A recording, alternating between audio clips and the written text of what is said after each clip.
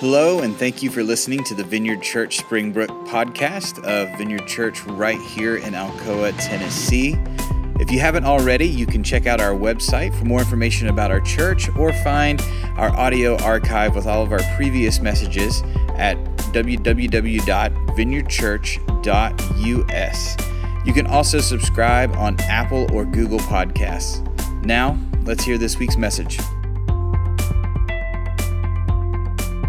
Here's our scripture today. We have two, Romans 12, 1 through 2. And so, dear brothers and sisters, I plead with you to give your bodies to God because of all he has done for you. Let them be a living and holy sacrifice, the kind he will find acceptable. This is truly the way to worship him. Don't copy the behavior and customs of this world, but let God transform you into a new person by changing the way you think. Then you will learn to know God's will for you, which is good and pleasing and perfect. Our next verse comes from Matthew 4:17, just one. From then on, Jesus began to preach, repent of your sins and turn to God, for the kingdom of heaven is near. This is the word of the Lord. Thanks be to God. Good job. All right, let's pray. Father, we just ask for you to come.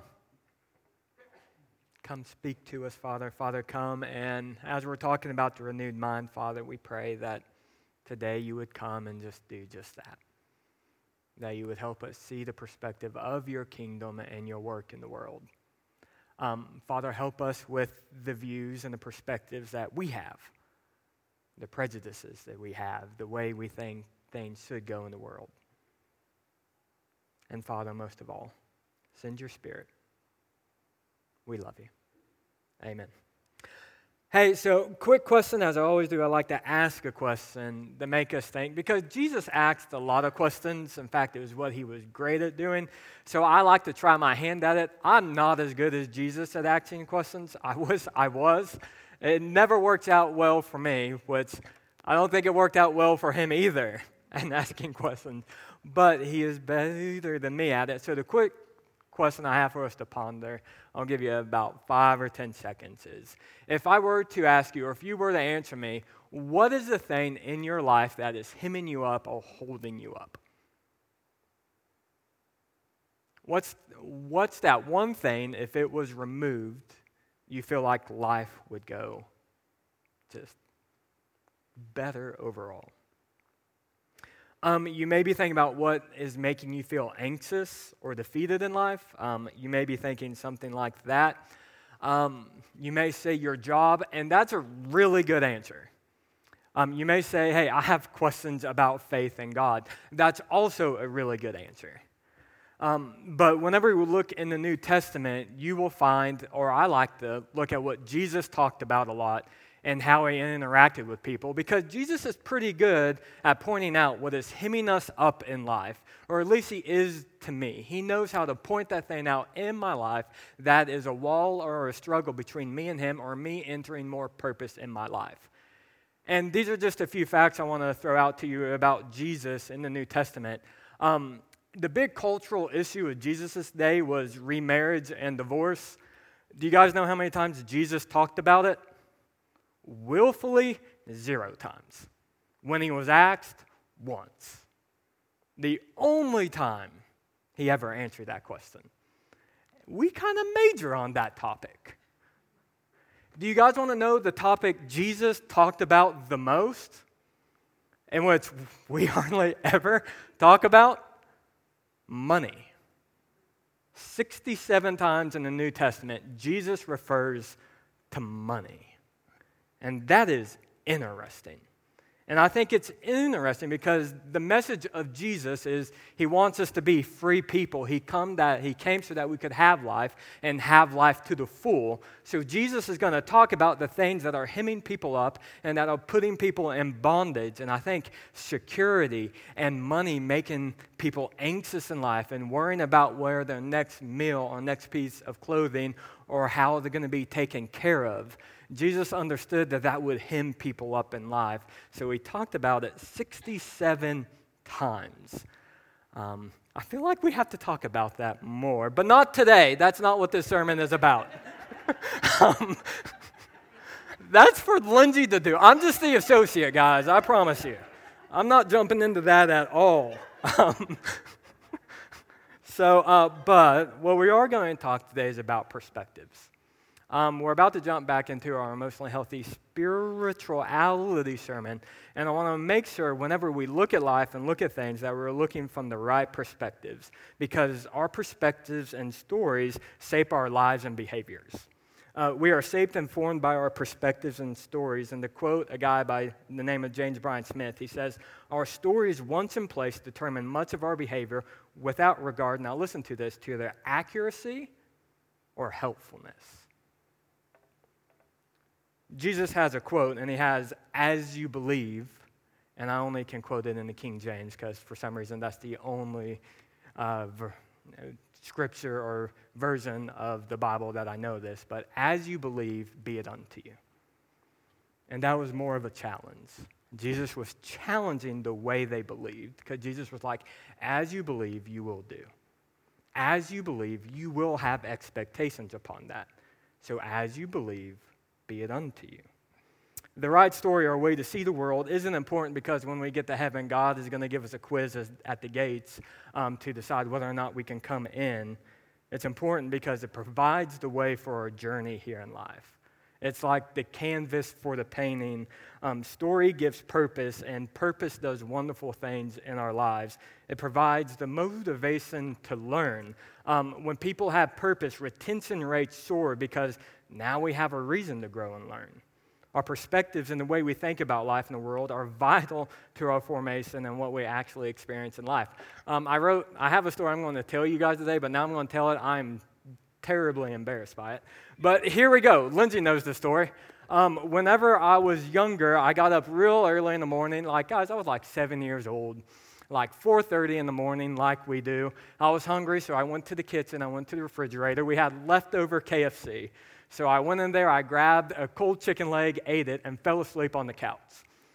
Next thing I know, I had my parents waking me up about 7 o'clock and being like, "Hey, call the doctor to see if we can get him in." And as a 7-year-old, I'm like, "What is going on?" And my parents say, "You have chicken pox." Now, here's what I know. Deduction. At 4:30 in the morning, before I ate KFC chicken, I did not have chicken pox. After I ate the leftover KFC chicken and was woken up, I had chicken pox.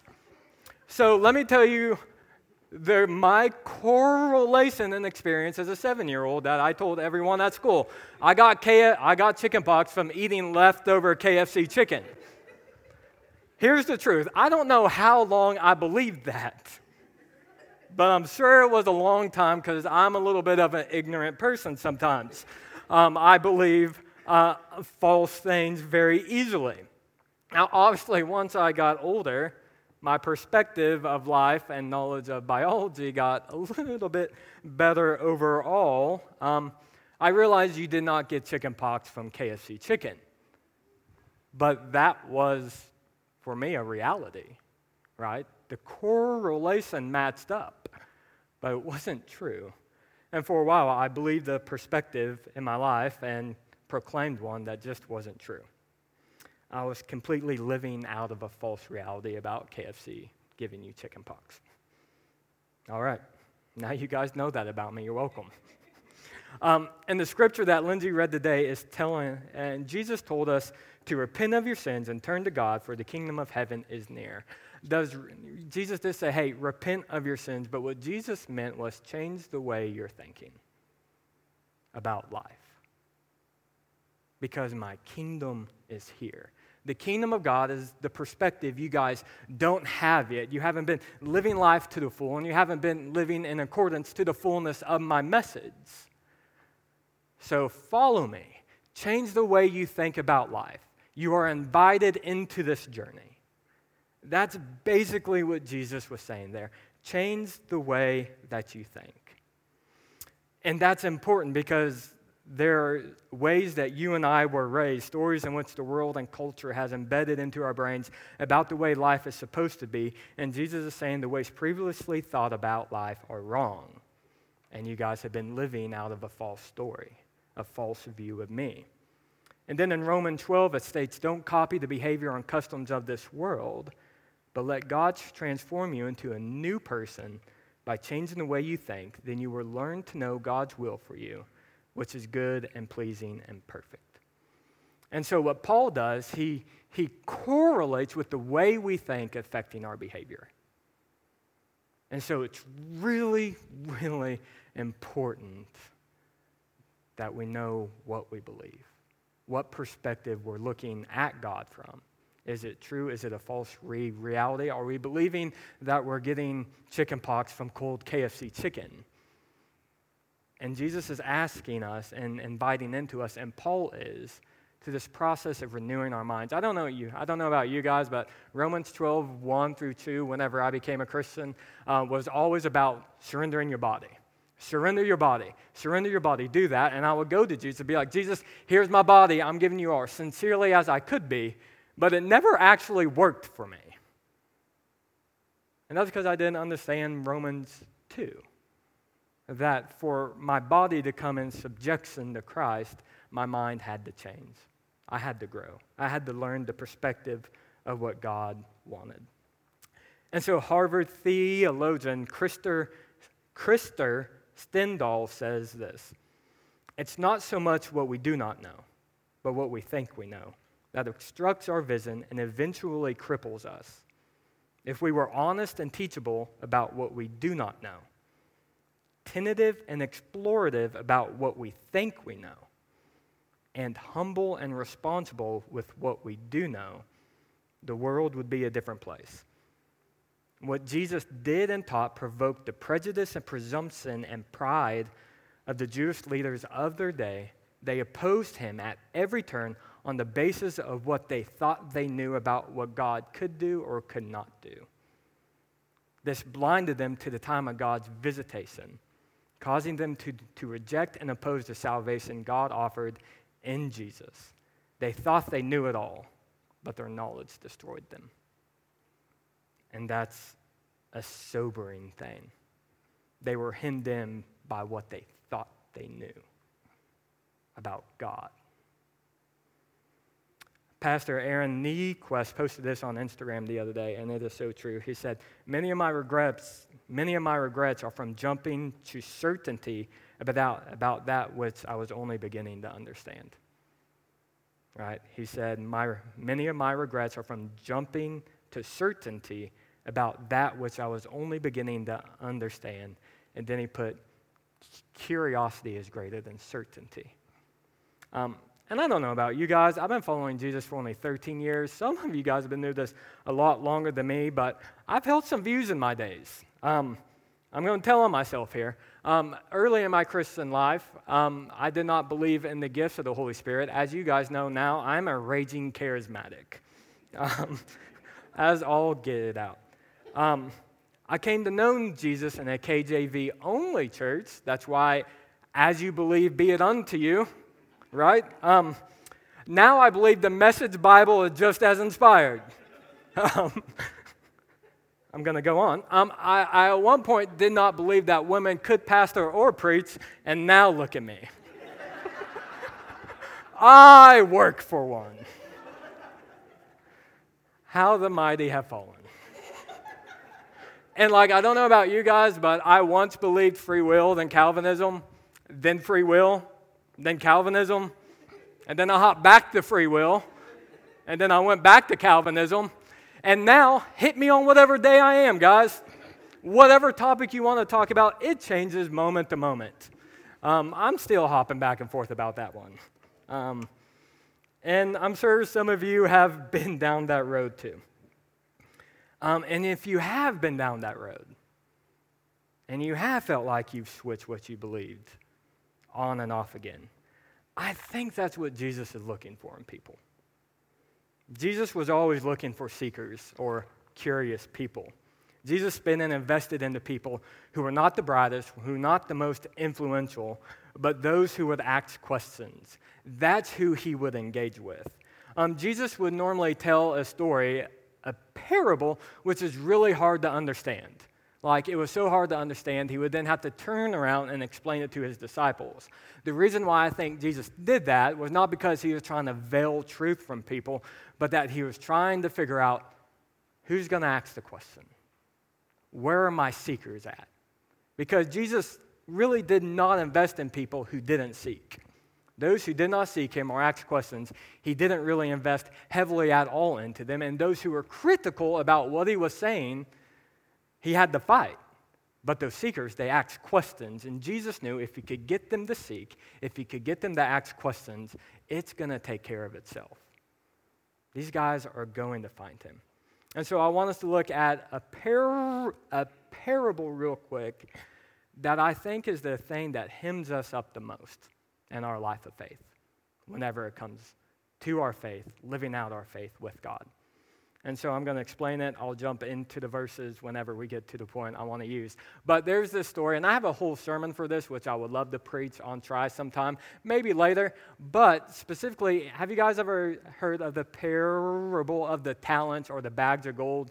Jesus tells a story that the kingdom of God is like a master who hired these servants. He gave one 5 bags of gold. He gave another 2 bags of gold. He gave one bag of gold. The one with 5 bags of gold went and invested. I don't know what he did, whether he gambled or did something. I don't know how, but he got double back. The one with 2 went and invested. He got 2 back. The one who got 1 went and dug it in a hole and did nothing. And then Jesus comes back, he looks at the one who got the 5 bags, and he goes, "Good and faithful servant, I'll give you more." The one that had 2 invested, got double back, said, "Good and faithful servant, I'll give you more." Then the one who buried his bag, Jesus said this, "Then the man who had received 1 bag of gold came. 'Master,' he said, 'I knew that you were a hard man, harvesting where you have not sown and gathering where you have not scattered seed. So I was afraid, and I went out and hid your gold in the ground. See, here is what belongs to you.' His master replied, 'You wicked and lazy servant. You knew that I harvested where I have not sown and gathered where I have not scattered seed.'" And he said that with a question mark, meaning he wasn't agreeing with that. "Well then, you should have put my money on deposit with the bankers so that when I returned, I would have received it back with interest."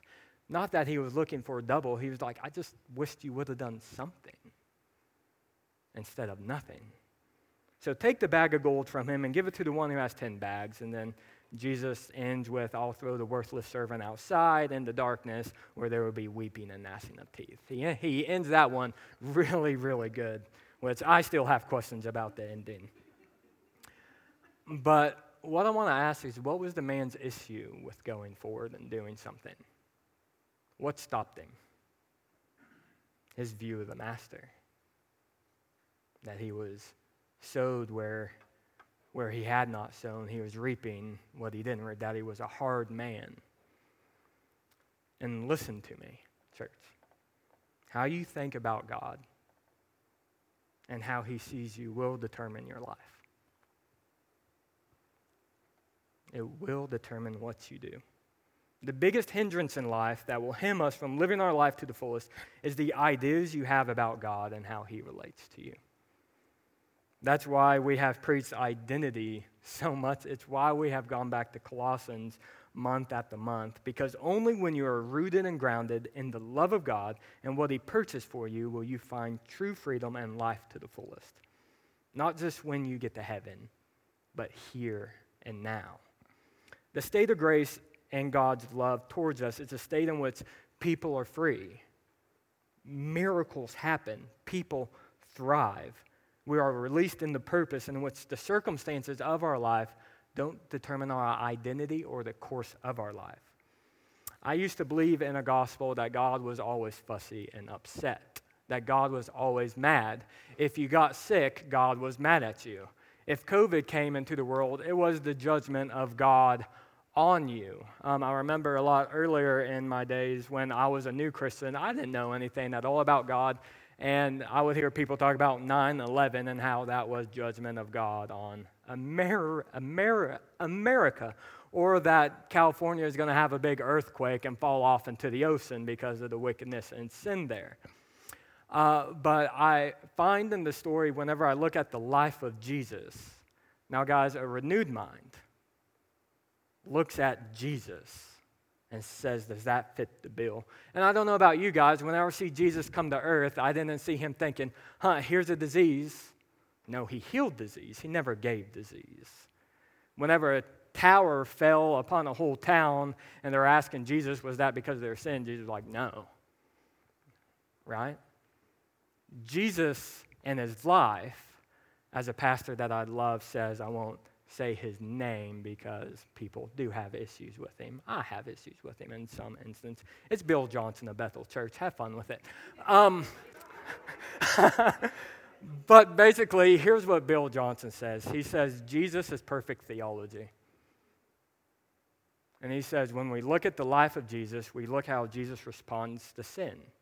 Which, if you look how Jesus responded to sin, religious hypocrisy, a lot. Sin itself rarely called it out in people. That was just bystanders. The one he did, and we're all probably thinking of the woman caught in adultery. Think of the story. He looked at her and says, after they all leave, who condemned you? No one. Well, I don't. So get up and sin no more. And we go, right there, the sin no more part. He's really hammering it home. Or maybe he's just like, hey, they're trying to stone you. This behavior is making them want to stone you, to hurt you. I care about you.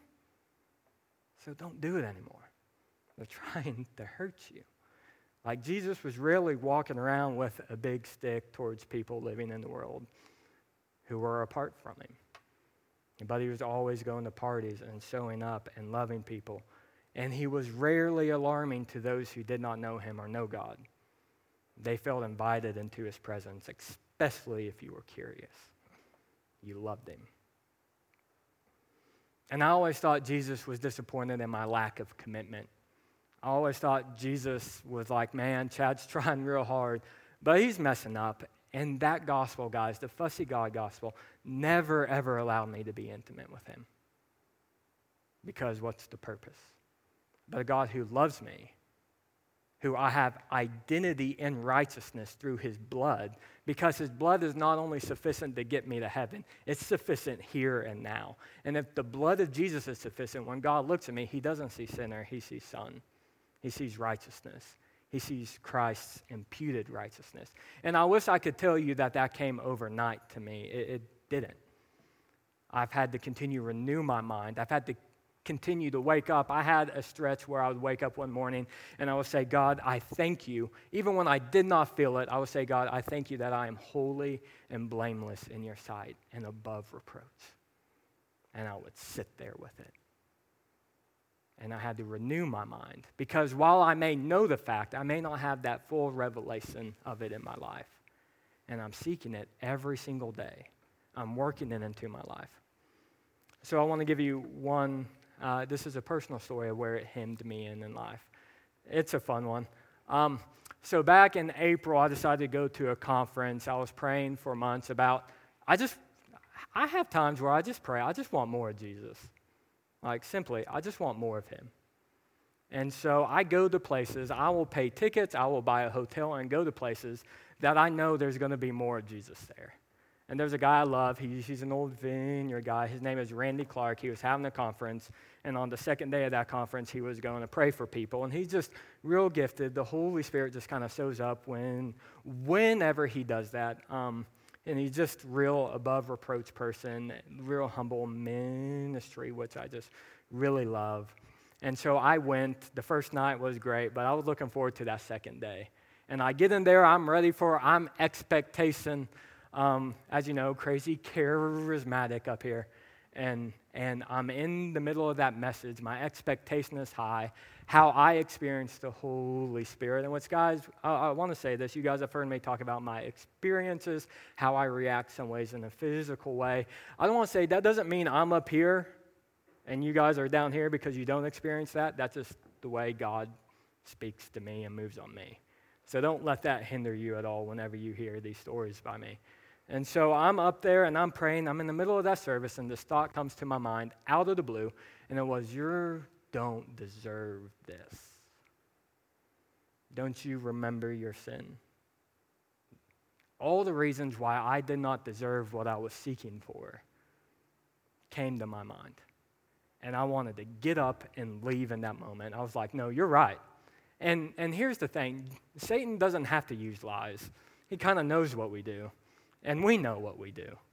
And so he'll use truth, and if truth doesn't work, he'll sometimes twins truth a tad bit. He'll lie about it. It's still true, but it's kind of a lie too. And so I'm there thinking, I just probably need to go repent. And guys, this is April. I've been walking in identity for a long time. I feel like I'm pretty firm in it. And I'm like, I just need to get up and leave. I'm not going to get what I've been seeking from God. But I decided to stay. I was like, okay, he's going to have his little talk, and then I'm going to get up and leave. And so he has that. He starts praying, and I feel the Holy Spirit like I normally do. And I'm like, okay, I'm just going to chill out here now. I'm just going to wait and see what happens. He prays. He asks the Holy Spirit to come. He's looking around the room. Specifically, where I am over there, I see him look over there, and he goes, all right, our ministry team's going to start praying for people. I'm specifically going over to this side of the room because I see the Lord's doing something over here. And I know it. The Holy Spirit is showing up like he shows up to me on my body. I know he can see it. And how that looked at that time, just so you guys know how ridiculous this is, it's my hands wouldn't stop moving like this, like it was shaking. I was like, oh no. So I'm there like this. I'm like, I look like an idiot in front of everyone. Jesus, why do you do this to me? This is weird. I'm not sure what this is useful for.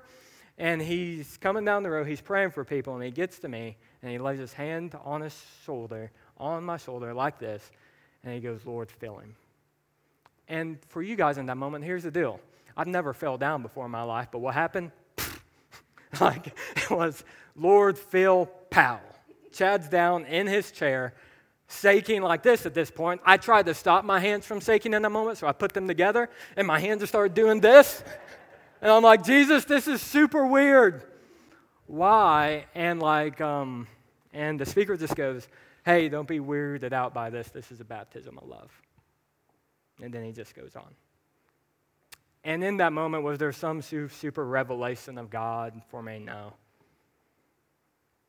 Did the way I react, and you may be thinking, I hope that never happens to me. I hope it never happens to you either. Just kidding, I secretly do. But in that moment, it was God saying, I see you, I know you, and you're good enough. And I almost let a false reality of God hem in what he wanted to give me. And I want to ask you today, as we end here, the band can come on up. What's that you've been wanting from God? And what's that you think has been hemming you in? I don't know about you guys. When I can think of stuff that's hemming me in, I can probably list 20 things in 10 seconds. And so what I kind of feel like the Lord wants to do today is he just wants us to lay those things down. Those questions that we have. Those things that we think are hemming us in life, that are stopping us and separating us from God. Because in reality, on God's watch, nothing is separating us from him. It's just us. And we're allowing it to. And normally at a time like this, the devil will sneak in and say, you don't deserve it. You know what you've done. You know your record. You are a addict, or you were a divorcee, or you were this, or you were that. And Jesus speaks none of that over your life. So that's not his voice. And so a renewed mind, guys, simply goes to Scripture, looks at the life of Jesus, and looks at how he responds to all these things, looks at what he majors on, looks at what he speaks about, and then we grow into it.